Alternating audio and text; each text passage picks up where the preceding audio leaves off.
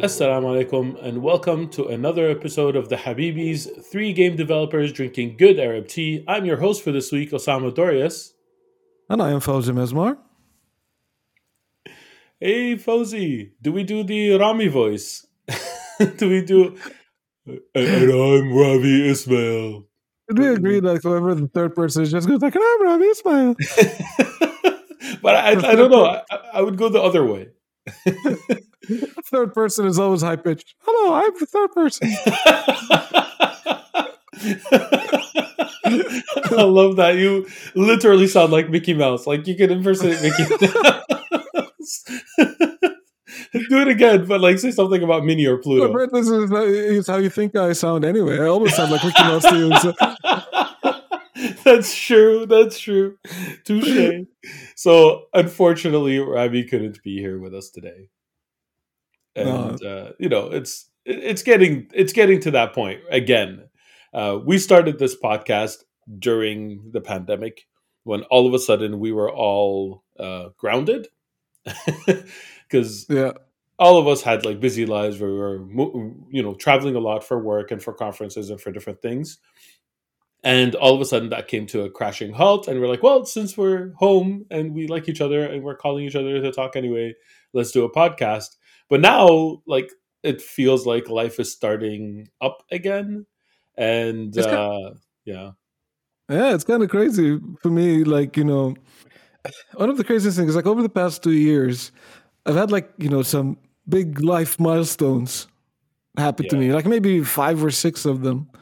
And then like important events in my life, but like during those 2 years, I was still like the same dude in my sweatpants in my kitchen, like working remotely and like just talking into a computer and like coming back from that. Like now, like, as you're saying, the travel is becoming a thing again. Work travel is going to be a thing. I'm talking, doing public speaking in person again, and like meeting people that I've probably have spoken to during those past couple of years. Some people come up to me. It was like, hey, you taught me in the class, but I didn't have my camera on, so you don't know what I look like. Or exactly, like I came to the talk you did at this conference, but like I was one of a bunch of list of names on the thing, so we've never really met in person. Or I played the game you made and I love it, or I hate it, and then and I have this thing to say, but I never actually met. Like give you an example, like one of the bigger events that happened to me like in the past couple of years, in which that like I finished my master's degree from Durham such University. A big event, such a big deal.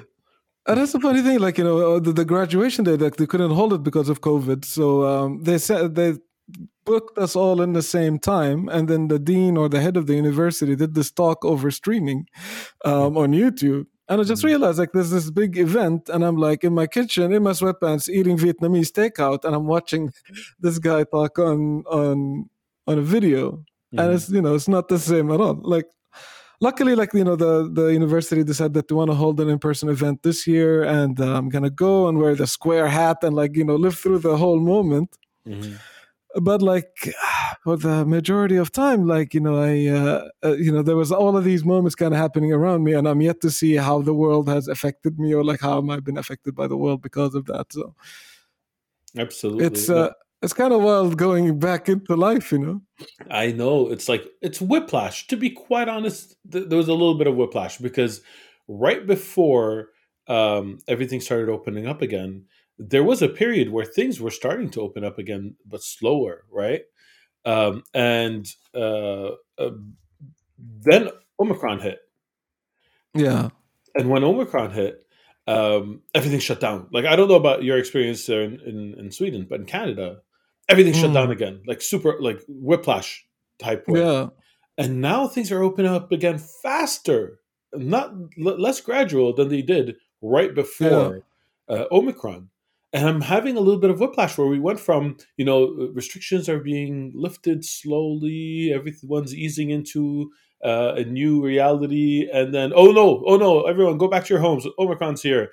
And now it's like, all the restrictions are gone. Do whatever you want. And I'm like, no, what? Why? I mean, it's too much. It's too fast. Totally, man. Like, there was a period of time, like in like as the winter was starting, or like late autumn, and it's like okay, so like we got the vaccines, like we're starting to deal with this, so maybe by next GDC I'll be able to do a presentation. So I'm actually speaking at GDC, but then like but then like the committee from GDC like contacted me in January, and they were like, you need to tell us right now if you're gonna do it in person or remote. And Yeah, January was like high Omicron season, yeah, so I was it like, well, was. if you need me to tell you now, then yeah, I'm not going.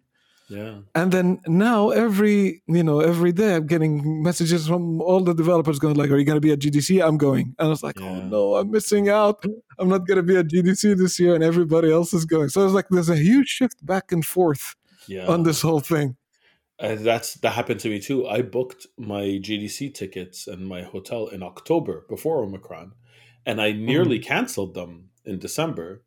And I was like, you know what? I already booked them, and like you get credit anyway if you cancel it, right? So Yeah. you don't, it's not like you get your money back or anything. I'm like, oh, whatever. I'll just hold on to it. I'll cancel it closer to the date because it didn't look like anybody was going, and I really didn't think the event was going to happen live at that point. Yeah. But it did, and I just kept all my bookings since. But you know Nice. how many times? Yeah, and initially I'm like, I'm going to be the only person at GDC. Everyone, literally everyone I asked Yeah. who I normally see said no, and now maybe 20% of those people said yes, but like within the last 2 weeks. So it's still going to Yeah. be like a tiny baby GDC compared to Yeah. usual.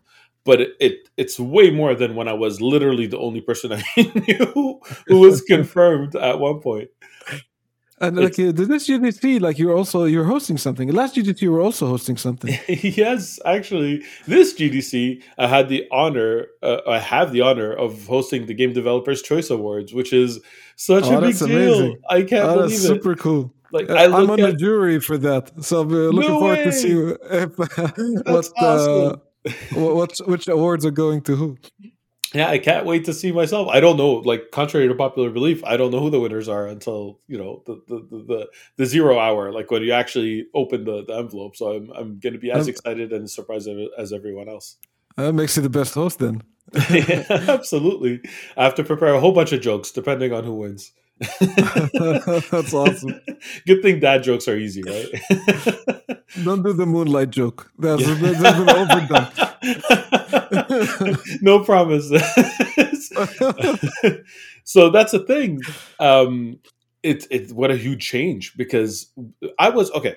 Rewind to 2020, right before the pandemic. I Mm. was invited to host, to give the keynote speech at GDC in 2020, which was Wow. Yeah, I going to be the remember. biggest talk of my career at that point. Yeah. It still is to this point. It's still the biggest talk of my career. I was so excited, and I went and I bought a new suit, and I was like imagining myself Mm. in front of this huge crowd. Usually there are thousands of people, and then of course the pandemic hit and GC was Yeah. canceled, and I Yeah, was that's such a really shame. really disappointed and very sad, but understood, of course, right? Yeah. Then they asked me to come back and give the keynote in 2019. Sorry, in 2021. I went back in time Mm. instead of forward in time.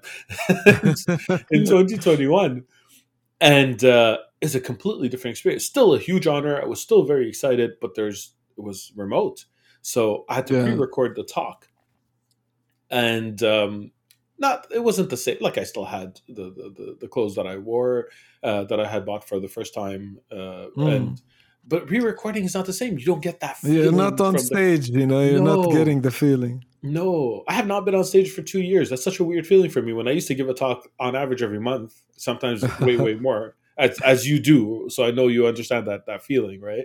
Yeah, for And sure. but I was there in person when it went live in the chat, talking to people and seeing the reaction. And I still felt a lot of the emotions that you get, and a Mm. little bit more interactivity because usually when you're giving a talk, the interactivity is not is understated. You see Yeah, that's true. their emotions, right? But here I was actually talking to people and conversing with them over chat. It was a different experience. And now the Whiplash, as I mentioned, where I'm going to be back in a much smaller venue, like with social distancing and the seating, like there are few people per table, like all the precautions are being taken. But Mm. this is my first talk in person um, for the last 2 years. The first time I take a plane for the last 2 years. The first time I go to a conference for the last 2 years, all happening at the same time. And I'm super Wow. excited about it. Yeah, it's for me like I feel like I need a bit of readjustment Yeah, to kind yeah, of yeah, like yeah. come back into it because like yeah, like you said, like it's kind of like the all the restrictions are lifted all at once. Like, yep, do whatever you want. I was like, oh, maybe I'll Yeah. not do that for a bit. I had a board game night last week where we Mm. all tested ourselves for COVID in the morning, and then Yeah. and basically we invited 8 people, which is the maximum for most board games, and we're like, but we brought board games for 3 people, for 4, for 5, just in case, because we didn't know who's going to test positive and who Yeah. wasn't. Thankfully, nobody. Everybody tested negative, and everybody showed up, and we had a really good time. But that was the first board game night I've had in I don't know how long, and Wow. it just felt odd that this was such a common, normal thing. And we were celebrating it like it was a huge event because we haven't done it in so long. It's just, yeah, it's a new Whiplash. normal for sure. Yeah. Like and like I wonder, like there were probably like kids that were like 16 before the pandemic, and now they're 18 or like 17, and now they're like college time. Or I wonder like how people that went through like critical years of their life during these odd circumstances feel.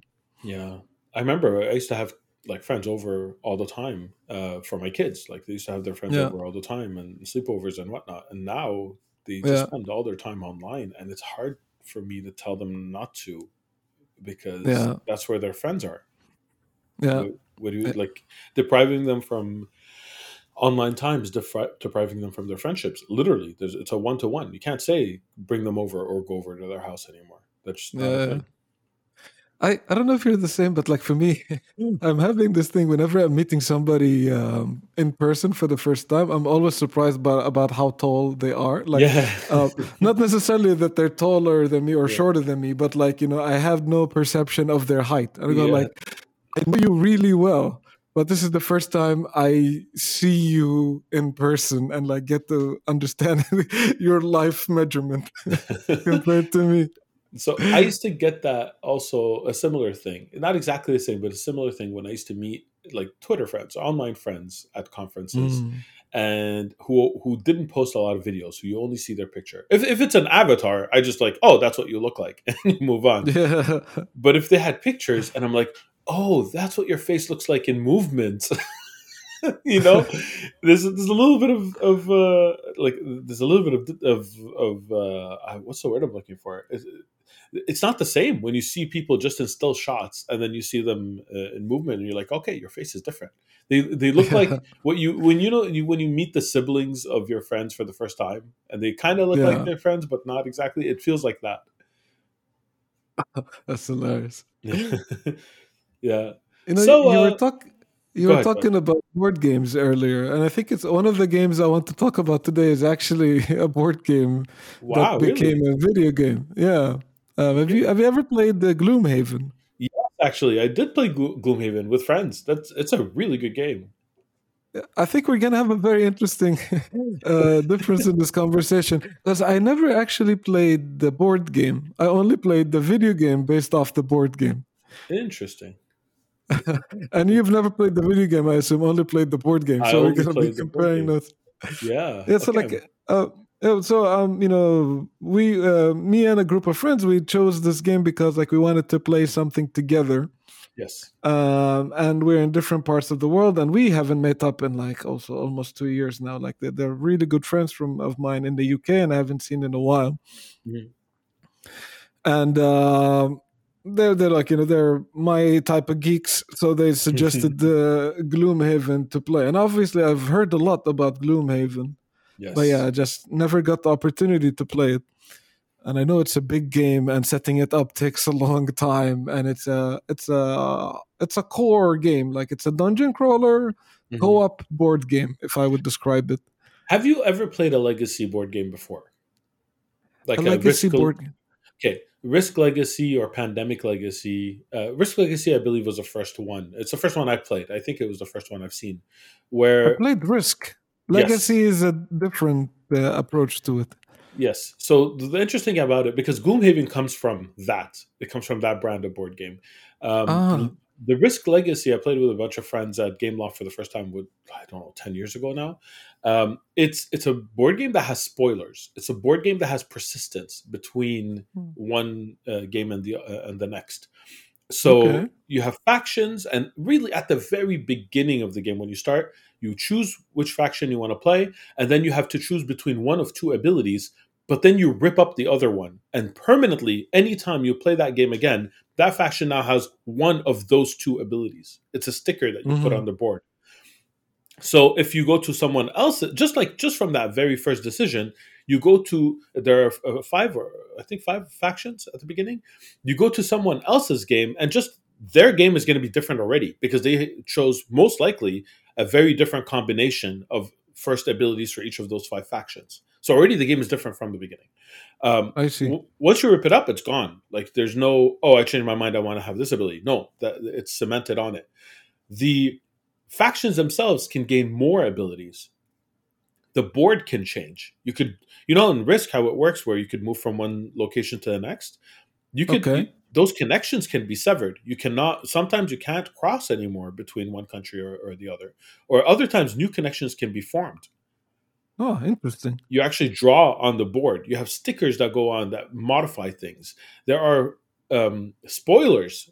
There are new things to discover. Like, don't spoil it for yourself. There are really, really Mm. cool moments that happen that change the board and the way the game is played forever. There are mechanics that are added gradually. Initially, when you look at the rules book, it Hmm. has empty spots. And then when there are these boxes that say open during this condition or open during that condition. There's even one hilarious one that says never open. You can open it whenever you want, I guess. And you just open them up and you get stickers that you add to the rules sheet that modify the rules. You get, I don't want to say what you get because it'll ruin it for people who have never played it before. So Wow. Pandemic Legacy was exactly that. It took Pandemic and it made a co-op game where it evolves and changes over time. And then Hmm. Gloomhaven came out where it's like, let's take that to like times 100, where it's like Wow. a video game in board game form, where you level up, you gain XP, you gain new abilities, like you have new missions that come up if you finish the old ones. It's a legacy. It's one of the bigger legacy board games. So for it to go I see. back to video games, even after being inspired from the persistence of video games, that in itself Yeah. is interesting. I think like that is the part that I appreciate about this the most is that like as I'm playing the video game, I'm going like, wow, that board game must require you to take so much notes, make sure that you resolve so many things. And I'm thinking to myself, like, people must make mistakes all the time when they're resolving Gloomhaven attacks or stuff like that, because there's just so much that happens. Yes and no. I Uh, think they found interesting ways to simplify it. Like you, yeah. uh, yeah, because you have like two attacks that are available to you, two cards that are Mm. available to you, and they have two abilities on it, and then you use one or the other, and then the card is Yes. gone. And it's always Yeah. constantly like that. So they simplify it where it's like one decision at a time, and everything like resolves easily. So I'm curious Yeah. to see if they up the complexity in the video game version. Uh, so like maybe that's in the board game or not, but like to give you an example, what I'm saying is that for some character classes or enemy attacks, there are advantages or disadvantages based on where you place yourself as you're initiating an attack, for example. Yes. And the disadvantage or advantage, you draw like a card that will either modify your attack or modify the damage you get Mhm. or not at all, or allows you or not allow you to do certain things. So Yeah. remembering, like, if you're an archer, but you try to do an attack on one cell proximity to an enemy, then you are at a disadvantage. Therefore, you can't do these things. Yeah. For example, it's That's one of how. those things like if you don't have some like if it's a board game and one of the players is not like on it, Yeah. then Yeah. you might miss it and like screw up the attack or whatever that is, or like obviously it's not going to be the end of the world, No. Yeah. but I'm saying like in a video game form, like the game resolving a lot of these things for you feels Yeah. like so much better work, like easier hassle than like a setup on a board game. Yeah, there's definitely bookkeeping in the board game version like that. The interesting Yeah. thing is you have a character, and the character persists. So eventually, everyone learns how to play their characters and their strengths and weaknesses, and like you make the mistakes maybe at the beginning, or you have asked the questions at the beginning. I'm Mm-hmm. a rules lawyer. Like I play a lot of Magic Nice. Gathering with people, and I teach them how to play. So I'm like, nope, you can't do that. That conflicts. Like I'm naturally a rules lawyer. So with Gloomhaven, Nice. I'm like, I don't think that works. Let me look it up. I won't let you move to the next. I won't let you try it. No, we're gonna find out Yes. if it's in the rules or not, and only when I can't find the answer, we're like, okay, this is like let's move on. But there are a Yeah. lot of instances like that, especially when the characters level up and then the complexity gets added. But that's what I like Yeah. about it, is that it takes a while before the complexity gets added. You know what I mean? Initially, it's pretty simple. Choose from these two Yeah. attacks. There's like one modifier. It takes a while. Maybe it ramps up faster in the board game, in the video game. It's just the same. It's a very slow burn. I Mm. think like it saves you the time of setting up the board, which I imagine like there's a lot of pieces and that takes a while. Yes. Uh, but other than initial setup, like the game itself, it's a slow burn. It's very methodical. You need to think 5 to 4 steps ahead. And when you're playing with others, like choosing what you're allowed to say and what you're not allowed to say, the game kind of gives you a tutorial, tells you the kind of things that you're not allowed to share with each other. Mm. And we had some house rules because we wanted to avoid the alpha player kind of problem. Yeah. For those listening, the alpha player is that when you're playing a board game, Co-op it's a co-op. specifically. Sometimes you'd have one player that will start to tell everybody else what to do, So how did you and solve that it? can Is it you hid the hands? Because that's the normal way to solve that, is to not share information from your hands. So for people, exactly, yeah, there you exactly. go. So not hiding the hands, but most like you're not allowed to tell anybody else what to do. Oh So yeah, like, because you're playing a video game, so you can't yeah, if the exactly. information is public, it's public. Yeah, Yeah, if the information public, we can't hide it. yeah, But like, yeah, if somebody tries that, we call him out on it, yeah. and yeah, we just agree on there's certain types of information that we shouldn't share. Like we shouldn't share your initiative to kind of keep it from trying to combo. Interesting. Wow. Okay. Yeah. So just like you play your turn, and you can't share your initiative. You can probably talk about what you're planning on doing, Yeah. but not directly to tell like I'll go 17, so you go less.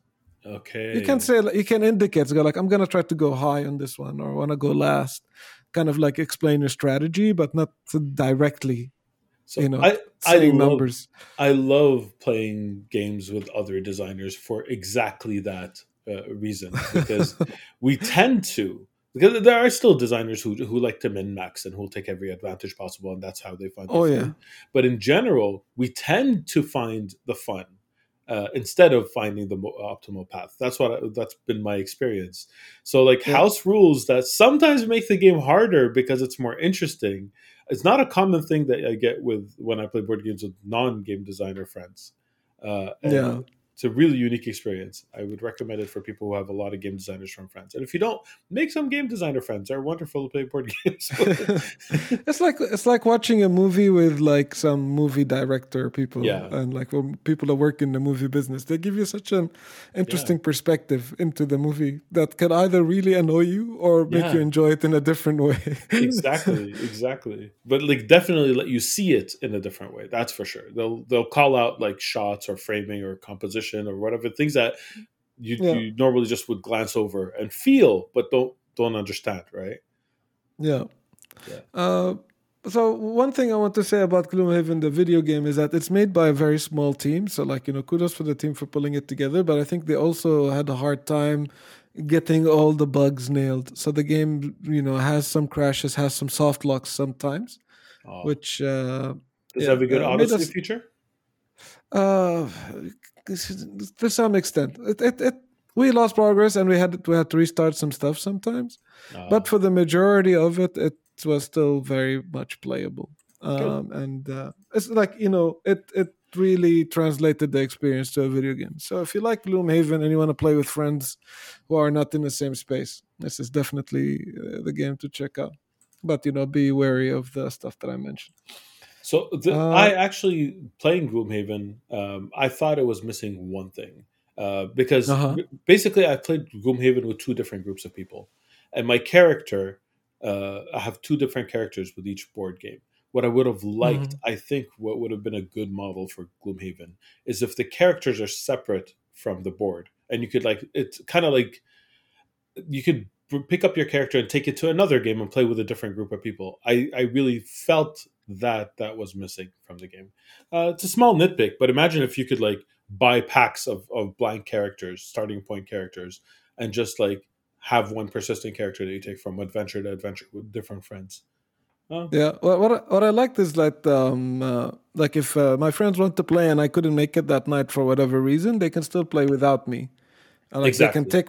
they can take my character off the party and then add it in. So like we don't always have to be the four stack. If like there was three or two people, they can still like do some progress and level up their characters and buy some stuff. So that flexibility is really cool. Agreed. Like I said, the only plus one to that would have been if you could take your character and go join a different group of friends and play with them as Yeah, well. That would have been yeah, awesome. that would be neat if you can like maintain the character. Yeah, you're right. Yeah, cool. So what Um, else have you been playing? So I don't want to do a Rami when I'm talking about the same game every episode. Destiny. Destiny, but I can imagine like I can see myself doing this a bunch of times this year just because there's a bunch of really big games and really exciting games that I'm enjoying a lot. Yes. So I'll just talk about briefly about Elden Ring, which is like I think is the game that I'll be talking about over the next 3 to 4 episodes at least. Um, yeah, I'm still enjoying it a lot. You know, like the thing is that um, it's one of those games that every time I was curious about something, and this also reminds me of Breath of the Wild in many ways. Every time Mhm, I'm curious about something, like I see a structure or a building or a group of enemies, and then I think to myself, if I go and do this thing, would there be something, or would they mhm, react, or would? And every single time, my curiosity was always rewarded. mhm. You know, and it wasn't always rewarded in the way that I expected, and that Which is also I better. find Yeah. fascinating. Yeah, right. So I go like, there's probably a treasure chest over there, and then I go and there's like a boss instead of a treasure chest, or like these groups of enemies, they look like they don't have anything on them, but Mhm, why are they there? And then I go and check it out, and then there's like something unique that is happening. mhm. And you know, like the game has this thing in which like it really doesn't tell you much. Like Yeah. there's some points in the game called the grace points, which is like a similar to the bonfire of the previous Souls game. Yeah. But in this time, like the bonfire itself has like a ray of light that points in a direction, Mhm. and that's like basically the game recommending a critical path, Interesting. I didn't even which is notice that. unusual for a Souls game as well. So like you know, one of the bonfires will tell you should check out stuff in that direction. Hmm. And when you open the map, you'll also see the direction of the bonfire pointing in a direction. Um, so you start following those ray of lights, and then at some point they stop. And then like I'm thinking, okay, what happened? And then like I go explore a different part of the map, and then I open a bonfire, and now it's pointing in a totally different direction. Wow. Yeah, and then I start thinking, why did that happen? Let me now follow this path all the way till the end.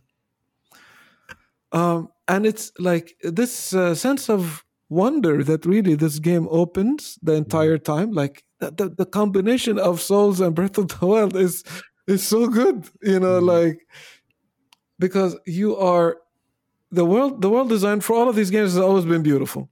Yeah. You know, like really interesting, Agreed. amazing character design and all of that The stuff. world So building you is what all attracts me to it. That's why I keep trying. That's why I'm the fool who keeps getting every single yeah, it's Souls game. it's so intriguing, right? And then, but at the same time, unlike Breath of the Wild, when it's like, you know, what's the worst that can happen? Mhm. And in this game, you know, the worst will happen. Mhm. So you're kind of like going in one step forward, two steps back, and you're trying to check out what's happened. And that's also like, you know, super cool. Mhm. And yeah, your curiosity is often rewarded or punished and then rewarded again. Yeah. So I picked it up again a little bit Oh, after okay. you mentioned it because you're like, I really want to play it. I honestly do, Mm, but it's really like it keeps pushing me away. So I picked it up yeah. again, and I'm like, you know what? Remember I spoke about the first time I said I encountered this big knight. It's not a spoiler. It's literally the first thing that you see, and I'm like, oh, Yeah. okay, that's the first thing you see. Therefore, I should be able to fight it. And it On like the horse. Yeah, on the horse. Yeah, I didn't have a horse. The knight was mounted. This yeah, giant golden knight, and it yeah, kills yeah, me with two hits, maybe one hit. I don't know because the two hits happened so quickly. yeah. I don't know which one killed me, but I it was still like avoid this guy if I can. By the way. wow. Okay. So yeah, I learned that the hard way. I collected my runes, which are souls, which is like XP, I guess, or skill points, whatever you want to call them. And Yeah. then I picked them up again, avoiding him. Then I played and I fought the bats, and I thought there were two, but there was a third one that came from behind and killed me. I'm like and then I stopped playing. Mm-hmm. So that was my first experience. Now I went back and I bypassed the knight, bypassed the bats, Mm-hmm. and I saw a whole bunch of like zombie looking things that I was actually Mm-hmm. able to kill without them touching me, which gave me Yeah. confidence. So I went back at the bats, and now that I know that there are three of them, I was able to isolate one, kill it, move to the other two, and kill them. And I'm like, Yeah. oh, okay, this is working out. While this happened, the freaking knight found me and killed me because I'm like backing up from the bats, and he one Yeah. shotted me. I only realized he found me when I see like him When you basically died. pouncing on me. And Yeah. I'm like, what? There was no indication, sound, anything otherwise. I was celebrating my victory. And I stopped Yeah. playing again. Not that I'm never going to go back to it, but I think I'm going to go finish Horizon and come back. And if I have long stretches of time, because that's the problem is that I had with the Soul series in general, is that my playing habits don't allow me to play usually for more than 45 minutes to an hour, which means the Yeah. next day when I play, I forget more or less how I died the first time, and I repeat Mm. a few mistakes. I died two or three preventable deaths that if I had just played them back to back, I Yeah.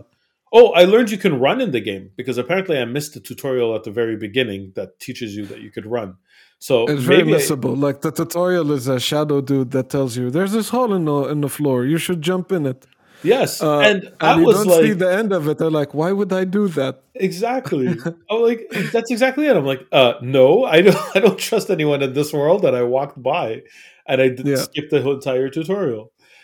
I get it. Like everyone who's played a Souls game before, they're like, of course you listen to the golden person. I'm like, what are you talking about? This is all a game about deception, and apparently the people who needed the tutorial most in large number are the ones who missed it, which is a failure in Yeah. design. I would have flipped it the other way around. I would have been like, to proceed, jump down. Otherwise, move forward. And if you move forward, you get the Yeah. tutorial, and and the guy like that. That would have been a lot more understandable, right? Like, make Yeah. the dangerous looking thing the one that progresses, and the safe looking thing the one that's a tutorial. But anyway, who am I to say that? Maybe they play tested and got different results. Who knows? I'm not sure. Like this is the type of game that they like, play test a lot, or like if they play test a lot, that they change a lot of how they feel about things. I feel like this is one of those like auteur ish games Yeah. in which like they will push in a certain direction with feedback. They will collect feedback, of course, but like they have a strong vision that they will not move away from it easily. I imagine. Mhm. Those end Yeah, up having mixed results oftentimes. It's a risky. yeah, I mean, they're very experienced and they've come up with a lot of games, so they know what they're doing at this point. But to yeah. do that on a first game is extremely risky.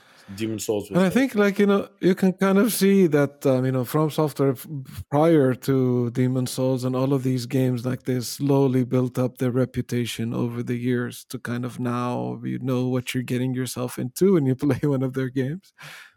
I actually don't know what Uh, they made before Demon Souls. I'm gonna look it up. I'm very curious. I remember they worked on Armored Core games back in the day Hmm. and stuff like that.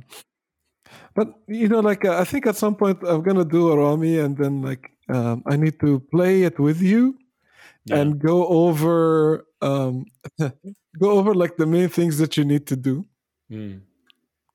Um, I would take it. A few people have offered similar things, so I'm gonna take someone up mm, on that. We'll see when I'm done with Horizon and I'm ready. I'm definitely gonna jump back and I'll give it another shot.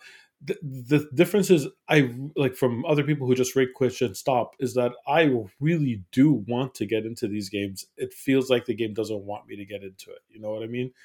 yeah, It's like there's some incompatibility. If I could get over that hurdle, I know that I would enjoy it. I love the world building. I love the sense of discovery. That's my favorite thing about Breath of the Wild. I also fell off of uh, Breath of the Wild early, by the way, and I had to try it oh again. yeah, Yeah, Yeah, I didn't and like a lot and of the systems. I still don't like. It's one of my favorite games of all time, and I still dislike a lot of the systems in the game. Which brings me weapon to another topic. durability. Yeah, Let yeah, me the guess. weapon durability, even the cooking. The cooking, I have mixed feelings about. Yeah, But the weapon durability, especially, which is extremely polarizing for game designers. I've gotten into heated arguments about weapon durability with game designers who are really brilliant and who are. I'm not saying they're wrong. I'm just saying we disagree. yeah. And there's very strong opinions to be had there that are both valid. And that actually brings me to the other point. I actually really dislike the Mhm. discourse around Elden Ring. I don't like the fan club. I don't know how else to put it. The I fandom I I around it. I think like that reminds me a lot of Rick and Morty. Rick and Morty is a Yeah, really good show, yeah, but there's like a group of Rick and Morty fans that are really annoying. I But agree. it's no fault of the show, you know. No, it is Like, not the fault of the game. I do they'll agree. let these people like take you away from what you're actually looking at, or like what the developers are trying to do. 100% agree. But I've seen people like really pile on others for fairly criticizing the game, and the game, like, I Yeah, criticize games that I love. That's part of loving a thing, is to discuss it and dissect it and talk about it.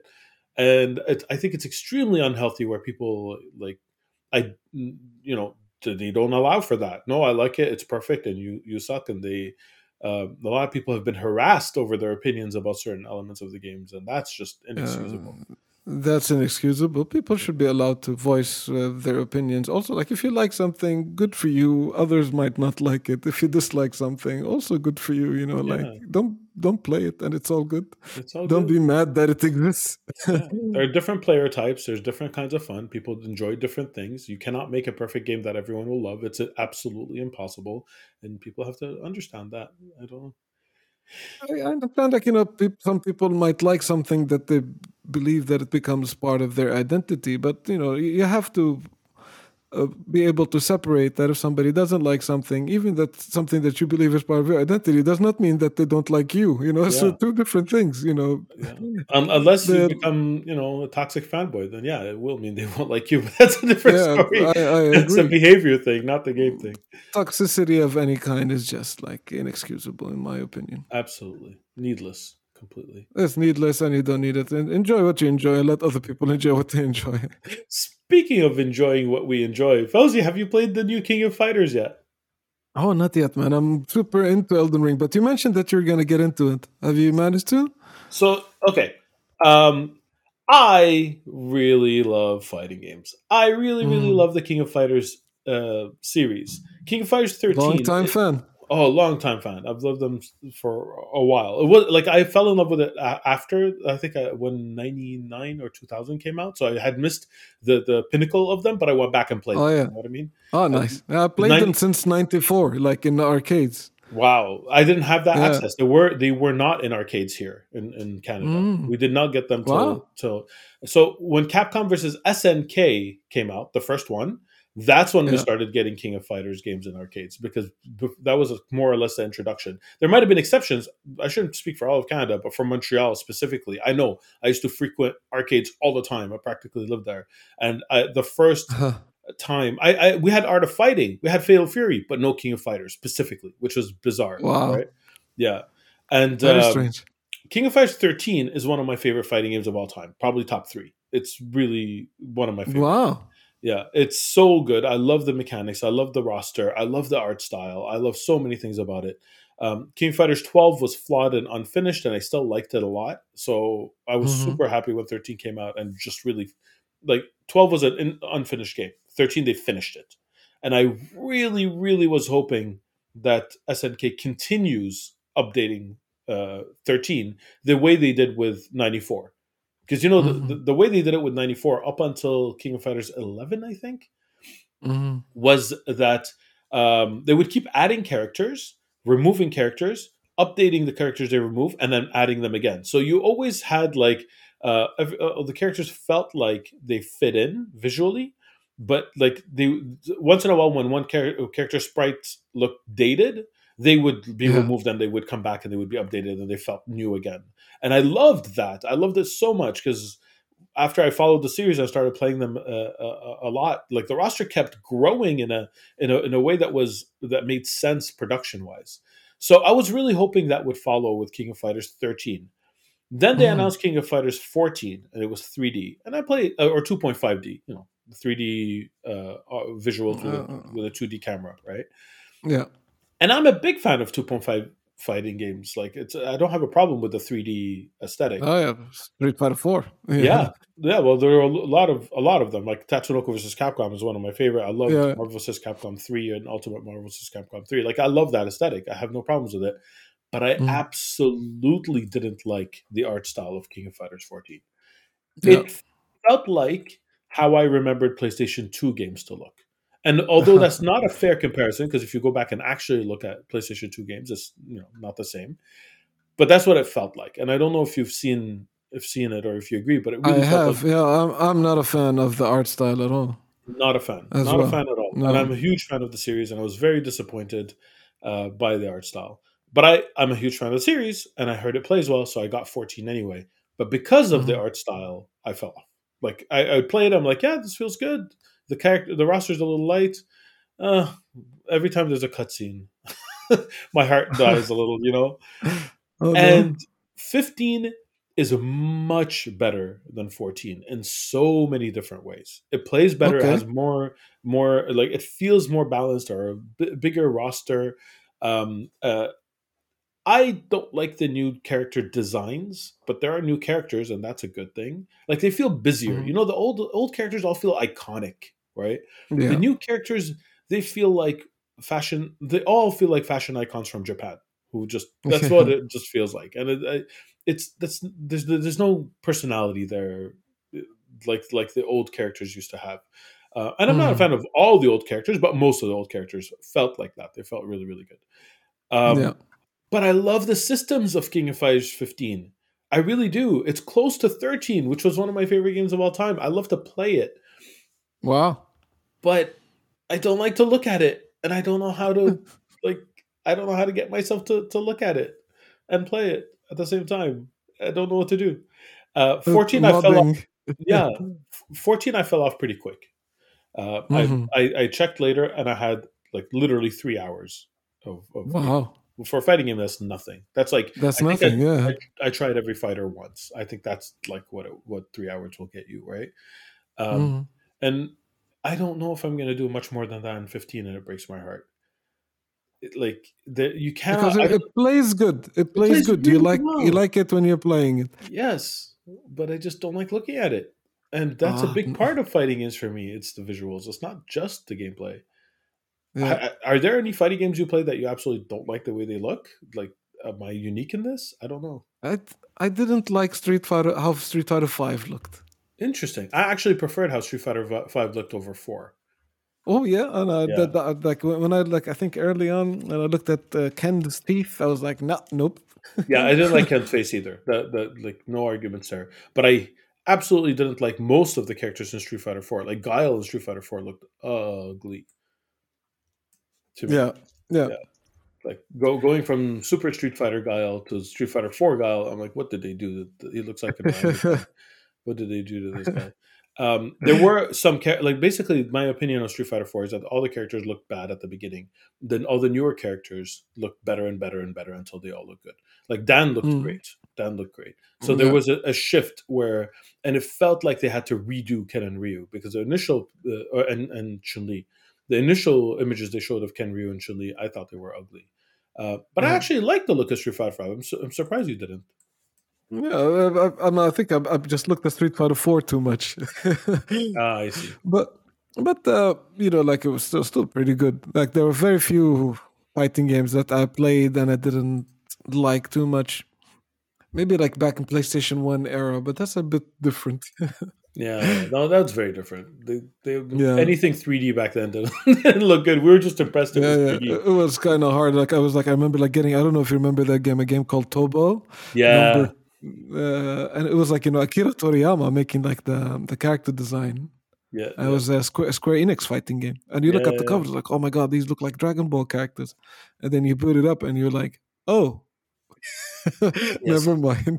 So I actually don't like that art style for the Dragon Quest or the Dragon Ball Z or the You don't like Tobal. Akira Toriyama? No, Yeah, I don't. I don't. It never did anything for me. I think it's a generational thing because my brother is younger and he absolutely loved it. I think if you grew up with Dragon Ball, then you automatically like the style.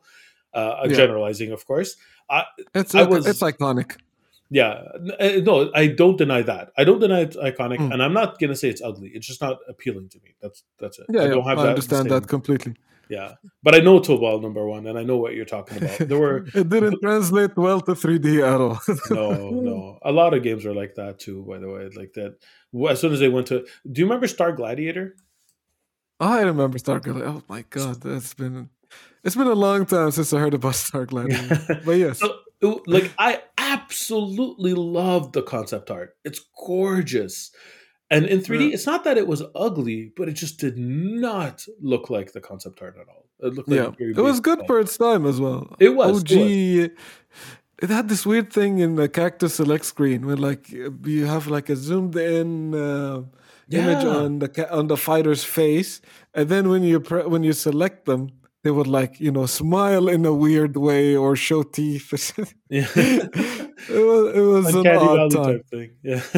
Oh, it's not even close to being canny. Do you remember like one of my favorite fighting game series of all time is Project Justice, like Rival Schools. Did you play that? I played both Rival Schools 1 and 2. I know, which is Project Justice, Rival Schools 2, I think, right? Or am I Yeah. mixing them up? I don't. I I think think there Rival was. Schools 2 was called Project Justice. That's what I remember, but I could be wrong. Maybe there was another one. So I never played Rival Schools 2 in English. I only played the Japanese version. Oh, okay.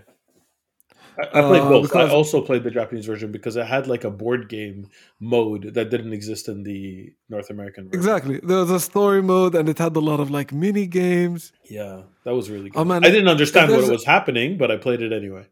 I didn't speak Japanese at the time, but I was like super into what's going on. I would love for that series to come back. Actually, Me too. I kind of almost did a little bit with Street Fighter Five because Akira was introduced as a character. But no, I want a full fledged. Like I would love for that series to collapse into Street Fighter, and we start seeing characters from there instead of like Luke. I don't know if you saw the teaser for Street Fighter Six. I have. What did you think of it? I don't know what they're thinking. Did you see Luke from Street Fighter 6? The character Luke? Yes, I didn't play much Luke actually, Yeah. so I don't know much about him. I didn't play him at all, to be honest. It doesn't appeal Mm, to me. But that's actually the point. I don't yeah, get this decision to make Luke the new poster boy of Street Fighter. Like I just yeah. don't get it. So they announce a character. He's the last character in Street Fighter 5. He's just a boxer. Doesn't actually have Mhm. anything very interesting about him. Yeah, And I guess he's like boxer plus mixed martial arts a little bit, which I guess they're trying to ride the mixed martial arts wave. But he just does not stand out. Doesn't have an iconic look at all. And they introduce him at the end of Street Fighter Five before anyone has a chance to like him or dislike him or to see how like to take the temperature of the room. And yeah. now he's the main character, or seems to be the main character of Street Fighter Six. And I That's don't get very it. strange. I That's don't get very it. strange. Like I have a main character that I wanted for Street Fighter Six that I think would have fit so well. I really think they should have brought back Sean from Street Fighter Three and actually made Hmm. him like level up. There's already precedent for it. There's story for it. They could that would have been a better fit. Not the only fit. There's Sakura could have been a really good main character. Mm. Sakura's game now. Like there's a way to pass on the baton to the next generation that is that pays homage to the lore and the history of the franchise. This felt like the worst way to do it. Take a character nobody cares about, make them main, and I don't know. I don't mind what they did to Ryu. I know a lot of people were making fun of it, but Yeah. I don't mind it so much. I think it's a little overdone, but whatever. We'll see. Yeah, well, that has always been disproportionate to Yeah, me. Like, Ryu's yeah. feet, like, if he is ever to wear shoes, they need to be custom made, that's for sure. He has to wear garbage bags. Yeah. At his No, feet. he's not gonna. It's just gonna walk into the Nikes and grab a pair. That's not gonna happen. No, that that doesn't happen to me. I just bought shoes over the weekend, and the way I bought, I wear size 13, like US. I Oh don't know what yeah. that is in European, but I literally walk into a store and I say, "What do you have in size 13?" And I pick from a small list of like usually maybe if I'm lucky 3 or 4 choices, and if I don't like them, I move on to the next store and repeat. That's how I buy shoes. So Well, big guy problems. yeah, what can you do? Yeah. So what did you think of the teaser overall? It's hard for me not to get excited for a Street Fighter game. Yeah, So there's a new Street Fighter game coming. I want to see more. yeah, I want to see what kind of combat is going on. I really like the direction they took with Street Fighter Five. yeah. So good. From a mechanics point of view, it's a shame there wasn't a point in my life where I couldn't really get into it. Yeah. But I'm hoping, with six, I'll be able to get back into it and play as much as I did with four. Huh. I agree. Actually, I really do like Street Fighter Five. I didn't get a chance to play it all that much either. I when I was when Street Fighter Five came out, I was still working at Ubisoft at the time, and Ubisoft Yeah. Montreal had like a fighting game like a tournament scene. So we would actually Mm. play it's internal, but I mean there was actually a lot of participants. We used to get Oh, like that's great. sometimes 50 or 60 participants in a tournament. It wasn't a joke. Like a lot of Wow. people played it. Yeah.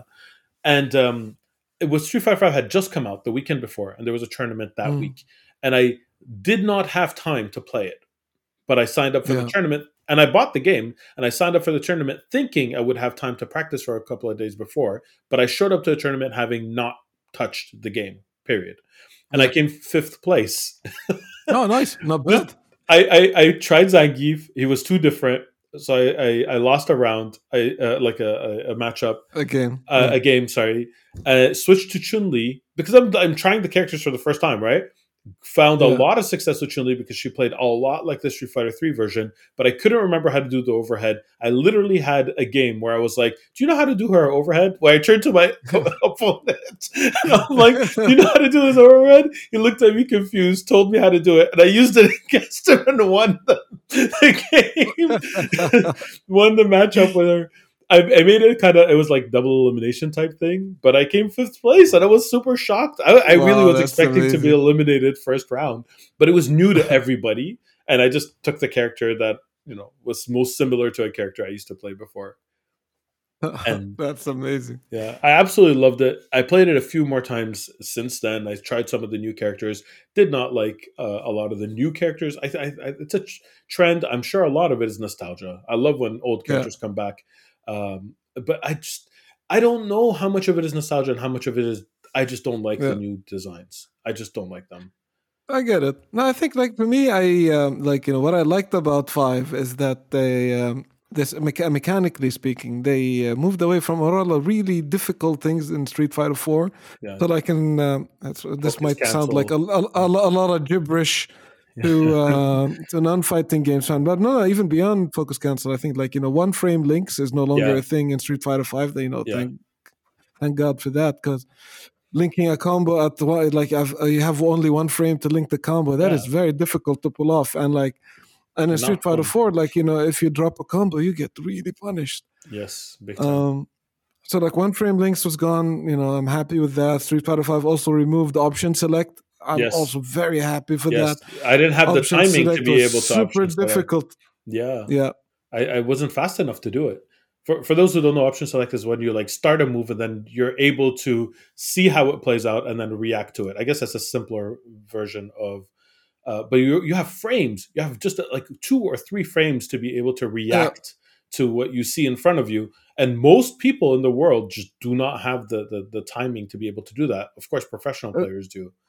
But Yeah, another way could be is that for some move you can do the input in a way yeah, so that based on your opponent's reaction, one yeah, of two move will come out.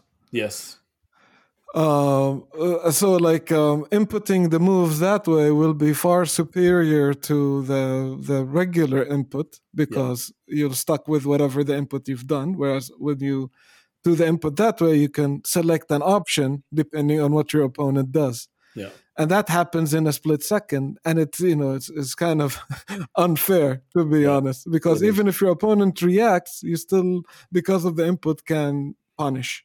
Yeah. Exactly. So Street Yeah. Fighter 5 like really streamlined a lot of this, and like brought it back to the mind games, to the footsies, Yomi. Yeah. to the the bread and butter of fighting games. So I'm hoping that Street Fighter 6 will continue in that direction. Um, but like they add the characters that we love in the Yeah. same way as Osama was saying. But we'll see. We'll see. I'm still gonna buy it. I mean, I bought 15. You and I are gonna play it so much that I am that is so looking definitely forward to it. happening. I'm so looking Yeah, yeah, forward to that. yeah. We'll But yeah, play a lot of it. and I'll still get excited with every announce of every character. Uh-huh. When you mentioned, "Hey, have you seen the trailer?" I thought you meant there was a new trailer that dropped, and my heart dropped. I'm like, "No, I haven't. I've only seen the teaser." Like, no, that's what I was talking about. Uh, Yeah, yeah, but like, I'm still going to be super excited about it. I still don't like Luke as a poster boy, but it's fine. I'll get over I it. can understand that. Yeah. So how about we jump into mail? We have some mail. Ooh. Oh, emails. So If you wanna send us email, send it to info@thehabibis.com so we can Osama love can it. read it. Yes. Okay. So this mail, both of these are a little bit older, so we missed them from last week because we recorded really late. So I'll read them out, but maybe the content of these two emails is a little dated. So we'll start with the first one from Ra'ad, I think. If I'm pronouncing it wrong, I apologize.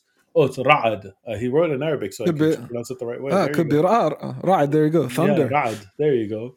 I was wondering what you all think of systemic games and how more and more companies are patenting said systems, like with the Nemesis system. Do you think it'll prevent different teams from being creative and creating something entirely new out of it? Or will this be the kind of limitation that'll make people more creative and work around it? It's a very good question. Do you have any It's thoughts on that? interesting. So personally, I'm not a big fan of patenting game design systems, only Hmm. because it kind of like assumes that that system did not get inspired or built on a system before that, which Hmm. is never the case. We are all standing on the shoulders of giants. Hmm. People have built or designed something based on designs that they've seen before, or like they've improved on another design in some way. Hmm. So to try to prevent people from doing the same, I believe just slows us down as a medium, and I like would agree. have allowed us to move in like a very different direction, because it's, the nature of design is iterative. Yeah. So it means incrementally involving on system. It's how the design of everything work, let alone games. So I used not a to think fan. it was not possible to to patent like game design mechanics. I was very confused when I started seeing patents popping up because the I was taught initially when I first started learning about games that jokes and game design are two things that you can't patent, and then there were a few Yeah, workarounds around them, like the Namco loading screen where you play a game inside a loading screen got around it because it's yeah, not technically a game mechanic. It's like kind of a, how do you say it? Um, it's a vehicle for playing games, and that they were able to patent temporarily. But I was shocked when I found out that the MSS system was patented. I thought that that was not possible. I thought that that was not allowed. So I'm shocked. It doesn't help anyone. This no, doesn't benefit anyone at all. Even the company that made it, it doesn't benefit them, in my opinion. Because if another game comes up and uses a similar system, they can learn from it. It's just knowledge sharing. They could learn from it and implement whatever learnings the other game did. I don't see why we would do it. I don't see the benefit at all. yeah. I feel like we should always share knowledge whenever we can. So like trying to not do that just doesn't gel well with me. Yeah, I agree. Yeah, I think we're like-minded. We're not going to very argue very much about this. So what was the second part of it? Or will this be a kind of limitation that'll make people more creative and work around it? I don't see it as a positive thing. I think there are always limitations. People will try to work around it if they like it, but more likely if it's patented, they're just going to ignore it and come up with a different system. So we might see Yeah. innovations in that light.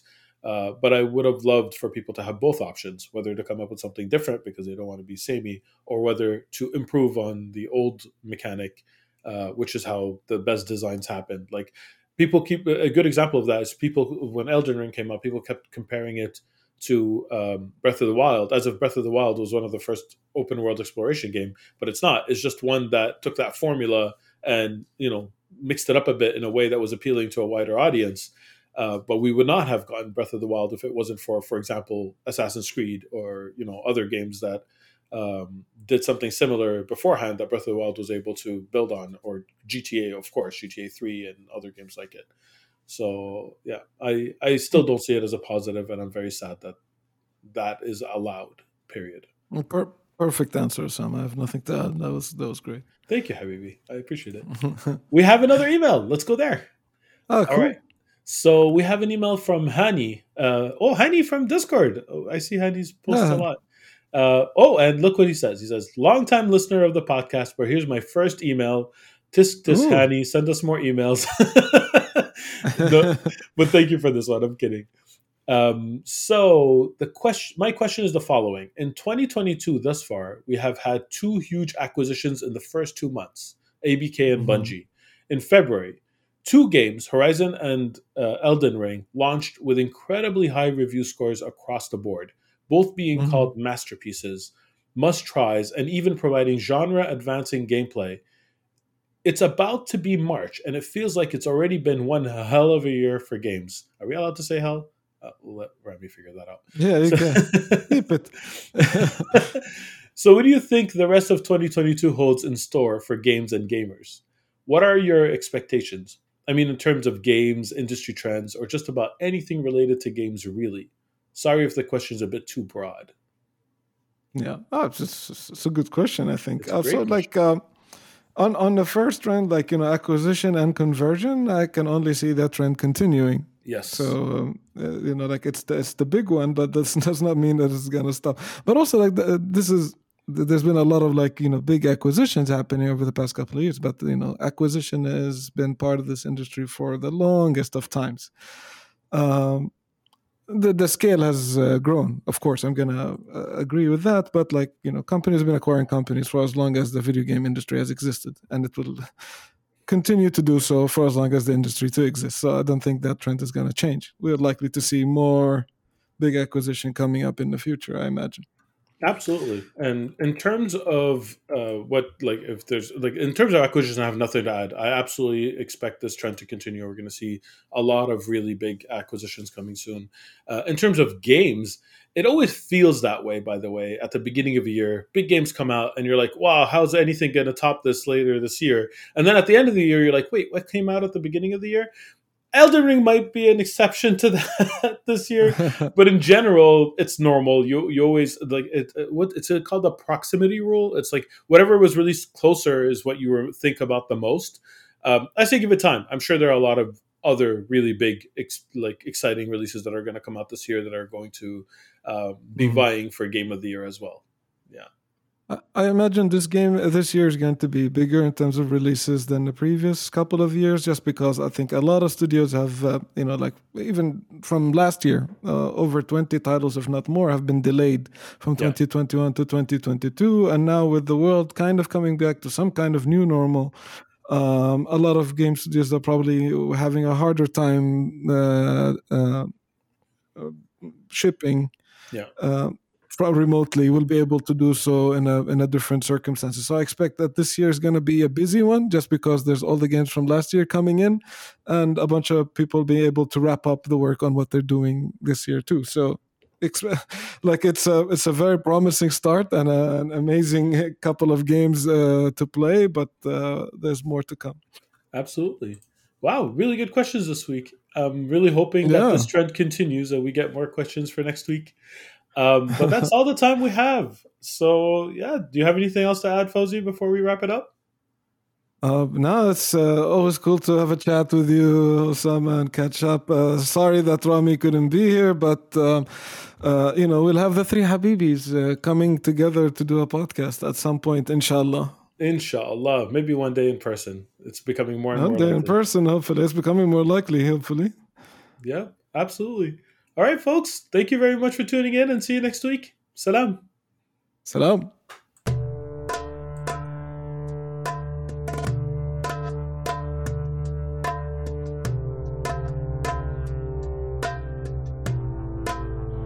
That was the Habibis podcast for this week. I'm Osama Dorias, your host for this episode. You can find me on Twitter at Osama Dorias. My fellow Habibis were Rami Ismail, you can find on Twitter at THA_Rami, and Fawzi Mesmar, who you can find on Twitter at Fawzi Mesmar. Send us your questions, stories, suggestions via info@thehabibis.com. Intro and outro music was provided by Malik Zubayla, and the logo was provided by Ibrahim Hamdi. The Habibis is a weekly podcast about 3 game developers drinking good Arab tea, with new episodes launching every Friday, inshallah. If you enjoyed the show, don't forget to subscribe on your favorite podcasting service, or check out thehabibis.com for more information. Thank you for listening, and Assalamu alaikum.